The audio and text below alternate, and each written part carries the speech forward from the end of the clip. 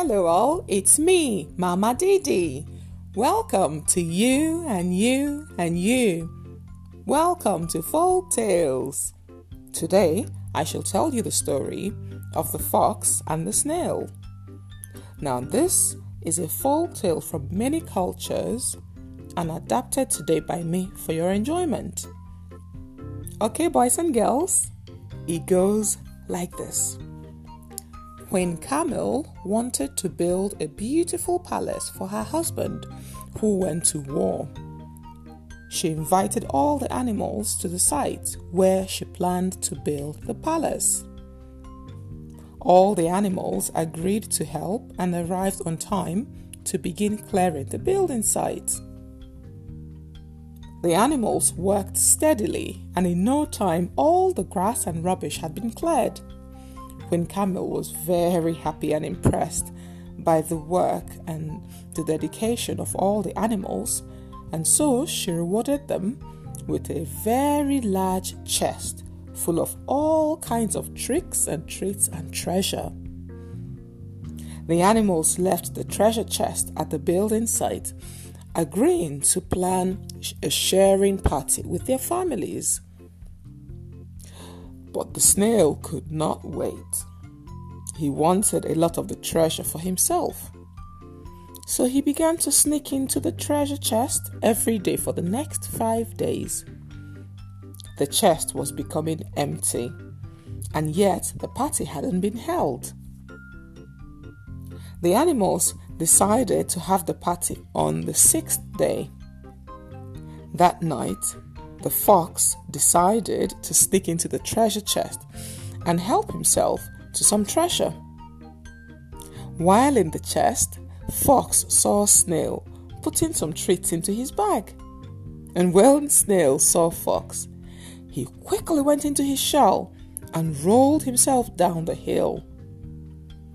The fox decided not to chase him and followed him slowly. Meanwhile, Fox had already stolen some treasure for himself. He followed Snail slowly down the hill to see where he hid all the treasure. Snail went to his house and hid all the treasure in his house. The next morning, all the animals assembled in excitement with their families for the treasure party. But one of them was missing. It was the snail. The snail was missing. It was surprising to everyone that the snail was missing because everyone knew how much he liked treasure and treats and shiny things. His wife told them she had no idea where he was. So the animals went ahead to open the chest without him. But they were shocked and very disappointed that the chest was half empty. Most of the treasure was gone. Now, who could have done this terrible thing? The animals asked one another. Clearing his throat, the fox said, Why don't we go to Snail's house? He must tell us what he knows. Fox convinced the animals to go to Snail's house and search it. No one here is guilty. It must be the snail then, some of the animals agreed. So the animals went to Snail's house. A group of them were sent. When the snail saw them coming, he played a really lovely tune on his harp. The animals began to dance when they heard that music, and they refused to go back to the party. They stayed at Snail's house and carried on dancing to the music from his harp. They were so happy dancing that they did not search his house for the treasure.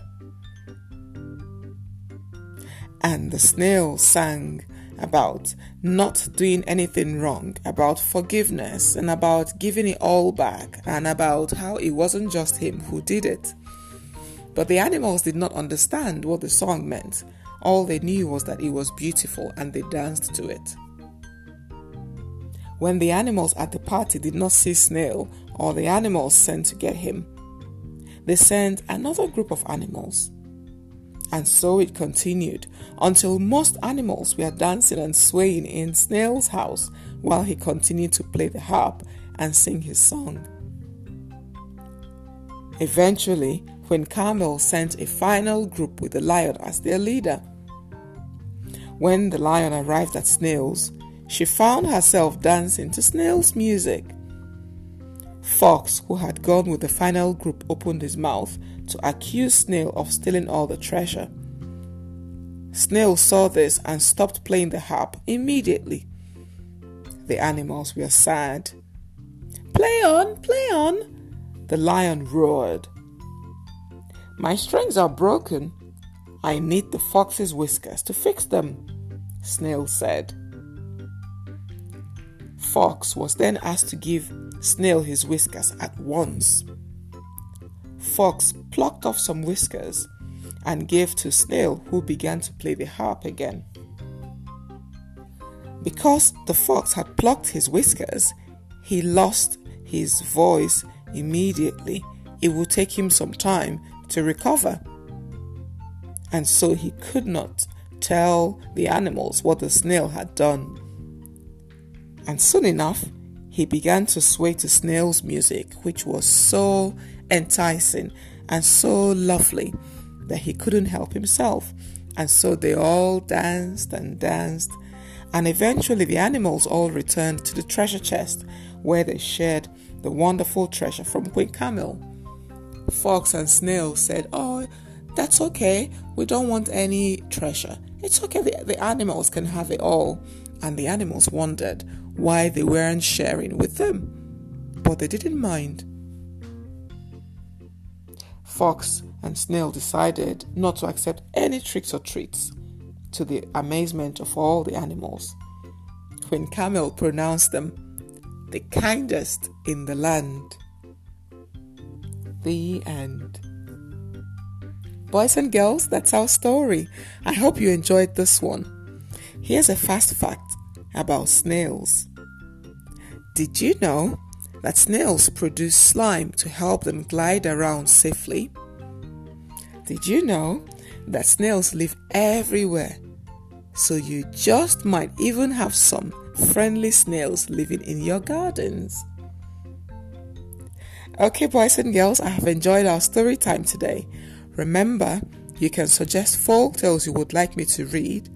Just send me an email at mamadidisfolktales@gmail.com. Ask your mummies and daddies or your teachers to help you. You can also join our monthly virtual storytelling session by subscribing at patreon.com/mamadidisfolktales. Follow us on Instagram at mamadidisfolktales. See you again very soon with another folk tale.